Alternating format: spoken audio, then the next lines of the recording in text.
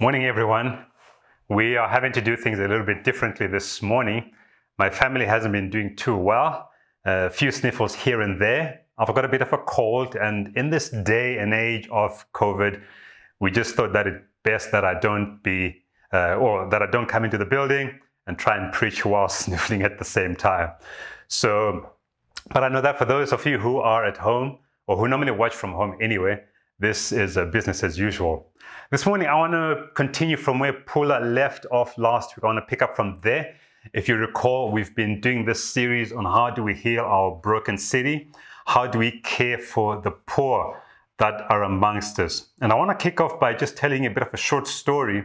About 20 years ago, I was still living in Zimbabwe, and I was part of a church that had an orphan feeding program.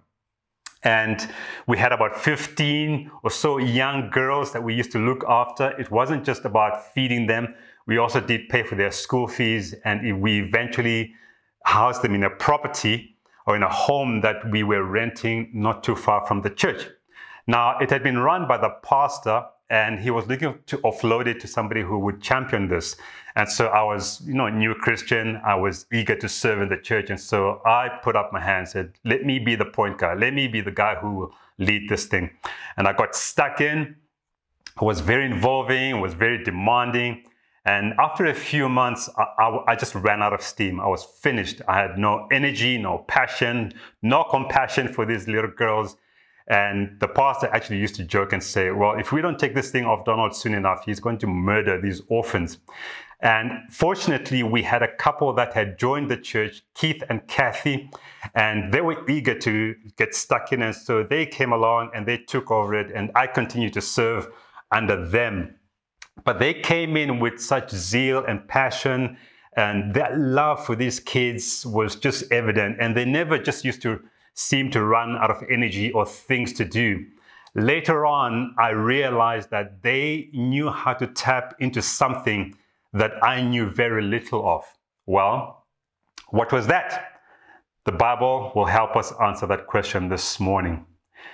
In the Apostle Paul's letter, his first letter to the church at Corinth, he writes this, and he's making a defense for the resurrection of Jesus. We looked at this a few months ago when we did the resurrection series, but he says the resurrection of Jesus is authentic, it is genuine, it is true, it really happened because there were eyewitnesses, and Jesus appeared to several people. He mentions that he appeared to the apostles, and then he rounds up by saying, and he appeared to me also, referring to himself, and he says, I didn't deserve this. And so Paul was acutely aware that God had shown him incredible mercy. Let me just quickly read that in 1 Corinthians chapter 15. It says, for I am the least of the apostles and do not even deserve to be called an apostle, because I persecuted the church of God. But by the grace of God, I am what I am. And this grace to me was not without effect. No, I worked harder than all of them, yet not I, but the grace of God that was with me. Paul was acutely aware that God had shown incredible mercy to him because he basically had been a God hater. He had been rebellious, but by God's mercy, God had wiped away his sin. And not only that, but he had also extended his grace to him. Not only was he righteous before God, he was in right standing with God, but he also then became a champion for spreading the good news about Jesus Christ in the city and beyond into the rest of the region. And as most of us know, Paul became that apostle, became that writer that penned a third of what we call the New Testament of today's Bible. Now, he says, this is all grace. I did not deserve any of this. I am who I am today by the grace of God. And Paul also knows that it wasn't just that grace appeared for the sake of his salvation, but he knew that it was the grace of God, it was the empowering presence of God that was necessary for his ministry to succeed, for him to effectively preach the gospel, the good news of Jesus Christ, into all the regions that God took him. He knew that he needed the empowering presence of God. He says that the grace of God was with me. And that was the missing link when I led that orphan program. I had not known of the empowering presence of God. For me, the grace of God was just required for salvation.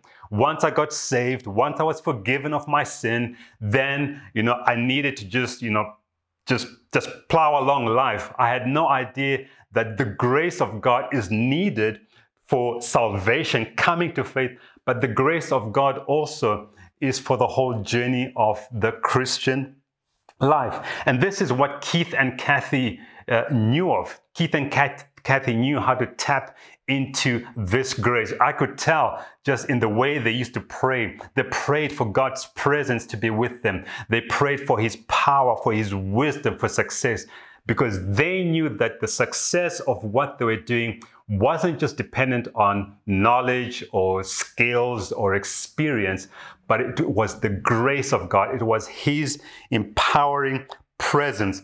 And it was the same grace that Paul knew he needed for his ministry to be successful. Now, Paul wasn't just great at preaching the good news of Jesus Christ. He wasn't just great at taking that message to everywhere, wherever he went. Paul was also a champion for those who were poor. And in his second letter to the church at Corinth, Corinth was a commercially pumping city. The church was well resourced, and he writes to them and he urges and he appeals to them to help in the relief of the poverty for the Jews that were living in Jerusalem. They were living in abject poverty because of a famine. And so Paul encourages them and says, hey guys, I'm calling on you to be generous. I'm calling on you to be cheerful givers. And then he lets them in on a profound truth. He says to them, and God is able to make all grace abound to you, so that in all things, at all times, having all that you need, you will abound to every good work. And that is in 2 Corinthians chapter 9, verse 8. Now, the context here is generosity with money, but the principle itself is profoundly relevant for the Christian life. So what does he say? He says, God is able. God is able to do what? God is able to make his grace, his empowering presence, his blessings abound to you. And the word abound there means to be more than enough, to be more than sufficient. In other words, God is making his grace overflow into your life.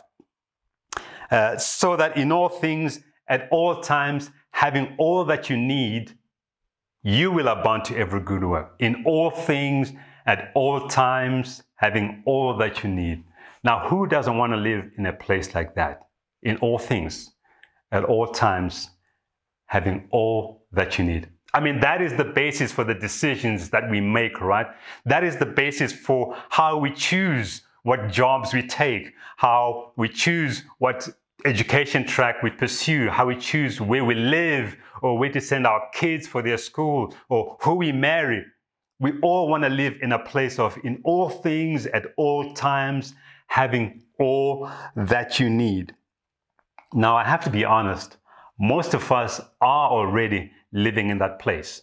Now, it may be that you struggle with just contentment, but we have to be honest that we are part of a church that is well resourced, and most of us are in that place. And you know what? The poor people in our city long to be in that place.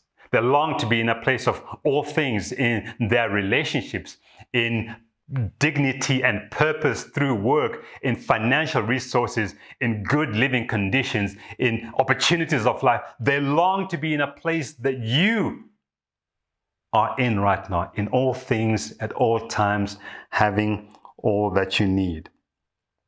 Now, We spend our lives pursuing and wanting to be in this place. We spend all our lives wanting to secure our comfort and our general security for now and for the future, for ourselves and for our children. So let me remind you, as this verse does, that God is the source of it all. There is nothing that you have that has not come to you by the grace of God. God is the fountain. He is causing His grace, His blessings, His empowering presence to flow into your life. Now, the problem comes about when you and I begin to live like reservoirs, because God is pouring in like a fountain that never ends. And we become these reservoirs and just put a plug on these blessings and His presence. But what we fail to see when Paul says God is able to make all grace abound to you, so that in all things at all times, having all that you need, you may abound to every good work. What we fail to see is that there is a three-part progression to this truth. God is making things. He is able. He's making His grace to abound to you. You are living in a place of sufficiency. You are content because He has done it. But there is a third part to it. That you may abound to every good work. The reality here is that as God is abounding to you, God wants to abound through you. He wants His grace to abound through you to every good work. One of the problems with our city, as beautiful as Joburg is that our city is constantly selling us this idea of success. But it is a success by the standards of the world and not a success by the standards of God. And in fact, God is calling us to something far greater, better than a worldly success. We pursue success, but God is calling us to significance. And the path to significance is the laying down of one's life for the sake of others, that you might abound to every good work. That's for you as an individual. That's for us as a church, as a collective. Has God caused His grace to abound to us? Of course He has. We are a well-resourced church. And so God has caused His grace to abound to us so that we, in all things, as God first, at all times, having all that we need. We're not perfect, but we have all that we need, that we may abound to every good work in our city.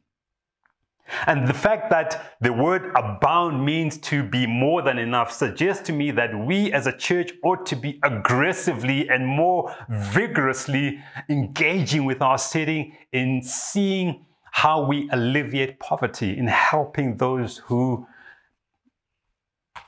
are living poor. Because to whom much is given, much is expected.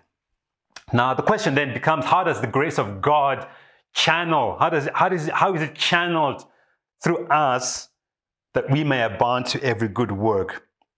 And I want to take us to Romans chapter 12, where Paul, the writer, he says, "For by the grace given me, I say to every one of you, do not think of yourself more highly than you ought to, but rather think of yourself with sober judgment, in accordance with the faith God has distributed to each of you. For just as each of us has one body with many members, and these members do not all have the same function, so in Christ, we, though many, form one body, and each member belongs to all the others. We have different gifts according to the grace given to each of us. If your gift is prophesying, then prophesy in accordance with your faith. If it is serving, then serve. If it is teaching, then teach. If it is to encourage, then give encouragement. If it is giving, then give generously. If it is to lead, do it diligently. If it is to show mercy, do it cheerfully." I'm convinced that Keith and Kathy from my old church, they had the gift of mercy. So the grace of God is channeled to our good works. The works that God has prepared for us is channeled through the gifts that he has given to us. When you become a Christ follower, you receive the gift of the Holy Spirit. The Spirit of Jesus comes to live inside of you and lives with you. And along with the Holy Spirit, he himself, the Holy Spirit, brings along gifts that we then use for the good of the church and for the good of the community that we find ourselves in. Now, this is by no means an exhaustive list, and you can look at this list and think, well, I don't know if any of those fit me. I don't know if I've got any of those gifts. You might even say, I know I've got this particular gift, but I don't know how to use it. And you might be sitting there and thinking, well, I don't even know if I've got a gift. Well, let me tell you something. It is very easy to exclude yourself from participating in our mission because you don't think that you are able to do so because you don't have a gift that God has given to you. And you begin to think that, well, being part of the action is only for those with the prominent gifts. Let me tell you a brief story from the Bible. In the book of Exodus, which is the second book in the section of the Bible called the Old Testament, there we meet a man by the name of Moses. Moses is a shepherd. Moses has a bit of a criminal record because he murdered somebody in Egypt. Now, Moses, on this particular day, he's just, tending his sheep as he normally does, but God has got bigger plans for him. And so he encounters God, and God has chosen Moses to be the leader who will lead the deliverance of the Israelites who are suffering under slavery under the Egyptians. Now, Moses is the chosen instrument, but Moses doesn't feel like he is qualified. In fact, he feels inadequate, and he gives God all sorts of excuses. And then what happens in the dialogue? God calls on Moses and he says, "What's that in your hand?" And so Moses is holding the staff of a shepherd, which is like a stick that a shepherd uses to tend the sheep. And Moses says, "This is a staff." And God says to Moses, "Well, throw it on the ground." And so Moses does so, and the staff becomes a snake. And then in a moment later, Moses picks it up by the tail and it turns back into a staff. And in that moment, God is demonstrating to Moses that you are not dealing with some Mickey Mouse God. You are dealing with the Lord Almighty, the God who is able to do miracles. And so as Moses is commissioned, we find towards the end of chapter 4 in Exodus, this is what the writer says. It says, Moses took his wife and sons, put them on a donkey, and started back to Egypt. And he took the staff of God with him. What was an ordinary, basic staff that he walked around with every single day with his sheep has now become the staff of God. And I tell that story because I want to pose a question to you. As God posed the question to Moses and said, "What's that in your hand?" I am saying, what is in your hand? What is in your hand? The staff that Moses took became almost like a symbol, an instrument, and a tool for the deliverance of the Israelites, as it was used for some of the miracles. One of the greatest known miracles is the parting of the Red Sea as the Israelites left. And so I ask you this morning, what is it that you've got in your hands? What is it that you have that God has given you that you may use to help healing the broken in our city? Now, we've already talked about how God comes and brings his gifts. And so I want to call on you this morning to be those who are actively using their gifts. Now, because, you may think, well, I'm not really sure how I can use my gift. Well, it's not just about the spiritual gifts.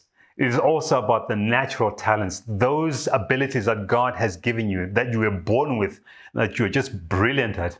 Or it could be learned abilities through education, through training, or through skills, or through experience. And of course, it can be spiritual gifts, but there are gifts that God has given us all that can play a huge and a major part in us helping to heal our city, allowing God's grace to flow through us. You may be sitting and thinking, well, I'm just an electrician. Well, in the same way that the staff of Moses became the staff of God, well, be the electrician of God. Or, you know what, I'm a housewife and I'm not really sure where I fit in or how I can use my gift. Well, what are you good at? Well, I bake a lot. Well, be the baker of God. I'm a teacher. Be the educator of God. Well, I'm a gardener. Well, how can you be the gardener of God and help beautify the living places of those in our city? I'm a CEO of a large organization. Well, you've got a lot of gifts to be in that position, but more than that, you also have influence. How can your influence be the influence of God? And so what I'm saying is that everyone is included because everyone has something gifted by God that they can use to help in caring for our poor here. What I love about Romans 12 is that it talks about our spiritual gifts, and maybe like Moses, whose staff was just used for everyday use and became the staff of God. Maybe we need to start thinking about how can I use my gift beyond my comfort zone, beyond where I'm used to using it. How can I use my gift? And maybe you are already using your gift. Well, I want to challenge you this one and say, well, begin to dream bigger because you serve a really big God.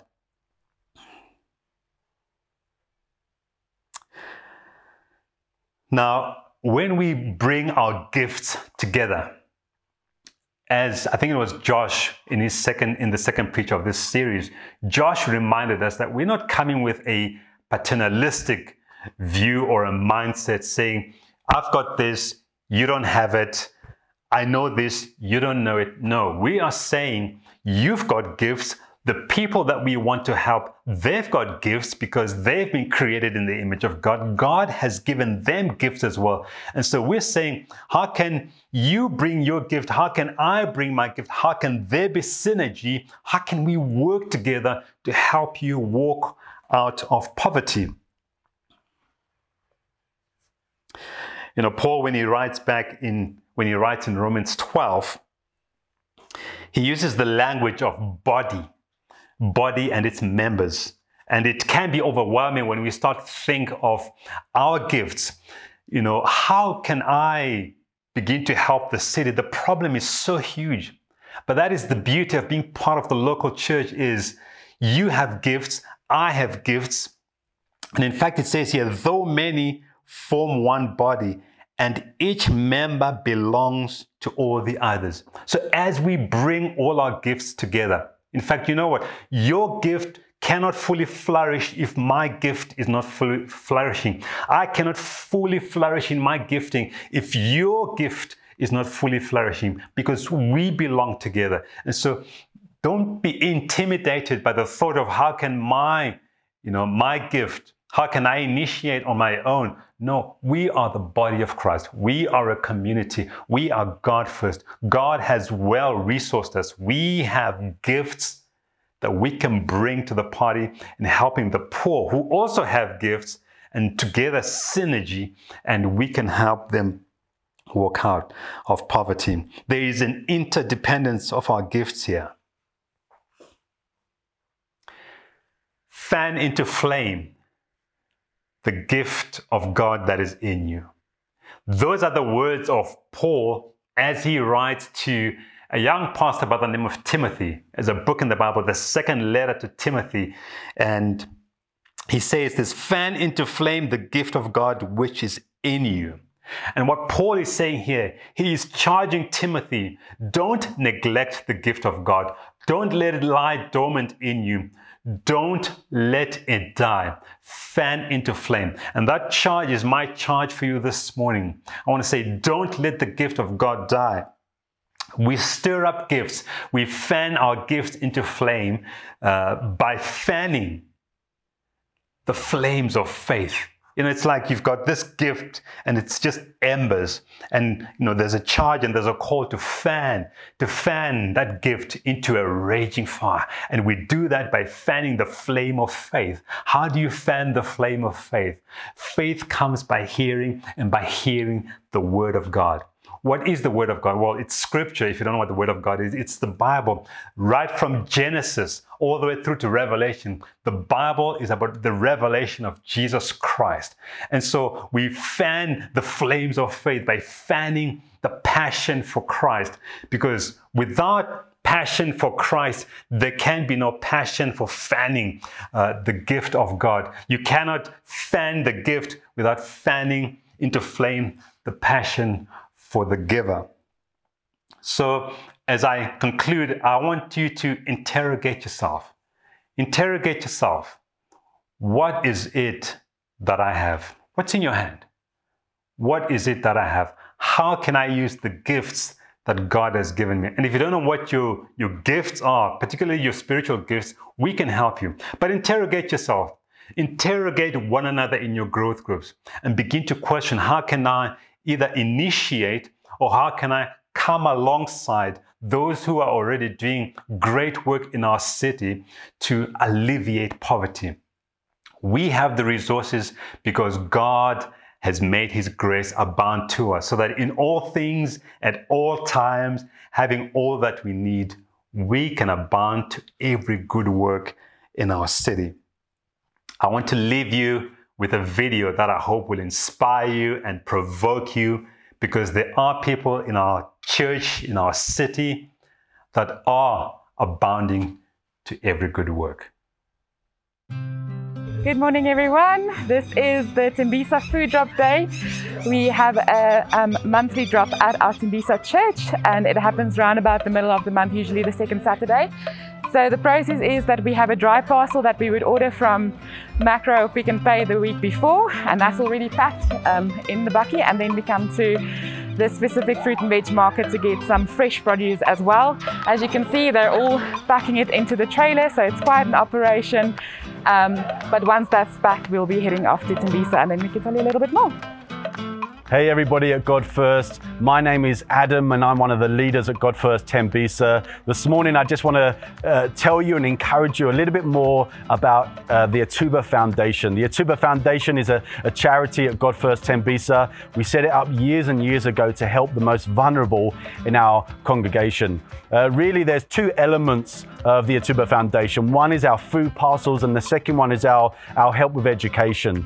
And so the food parcels is really about us in partnership with you guys. You guys have been amazing for so many years. You've been giving and giving and giving, and I just need to tell you a bit more about food parcels. So food parcels are for the most vulnerable in our congregation. It's always a sad thing actually when someone qualifies to receive our food parcels. It's where we have to do an interview with them and then we find out that they're so vulnerable, they're the bottom level of poverty. And so it's a sad time when we know that we have to give it to them, but then at the same time it's a joy to be able to stand with them, support them, love them and care for them. And we do that in partnership with you guys. And so we're so thankful for everything that you do. You know, there's different people that receive food parcels. We have elderly pensioners where we're not really going to see a change in their financial position. So we're just going to keep standing with them. We're going to keep loving them. We're going to keep caring for them. But then we also have younger people that will only be on food parcels for a season. And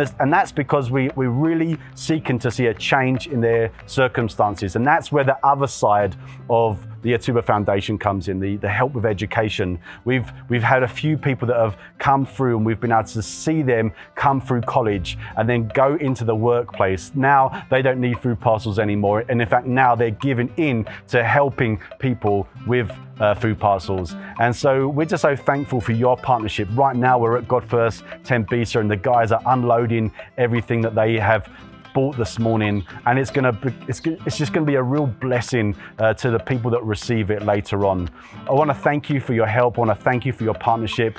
If you can think of any more ways that you can stand with us, hey, we're better together, aren't we? Thanks so much. Hi, my name is Soli. My surname is Baloi. I am from God First Tembisa. I have been part of Ithuba Foundation for about, I think, 3 years.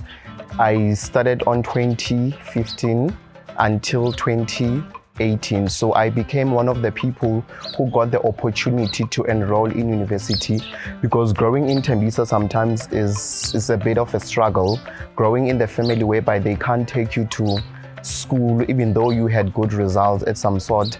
But because of Ithuba Foundation, I was able to enroll my career as a teacher, and now I can testify and say to you that I am a qualified educator by profession. Thank you. How Ithuba Foundation has helped me is that I've been part of the food parcel drive, whereby I've also received food parcel for like 5 years. It has helped me a lot, and it has also played a part by paying my fees, because I needed that, and now I am doing my final year, and it is a good opportunity that Ithuba has given me, and I am looking forward for it to help other people. Okay, well that is a wrap. Thank you for joining us at the Tembisa Food Drop today. I hope you enjoyed learning more about our Tembisa and our Clayville communities. We would obviously love more people from our community to be involved, and you can get involved in several ways. You can either contribute towards a food parcel or sponsor a food parcel.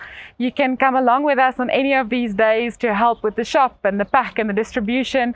Or you might even say, you know what, I want to take care of a whole day once or twice a year. So willing to actually take over the entire logistics of it and build some relationship in this community. Or you can just pray for us. The main thing is that we can't do this, alone. We really, love people's contributions and everyone getting involved. And I hope, that you enjoyed learning about this journey and coming along on the journey with us. Thank you so much.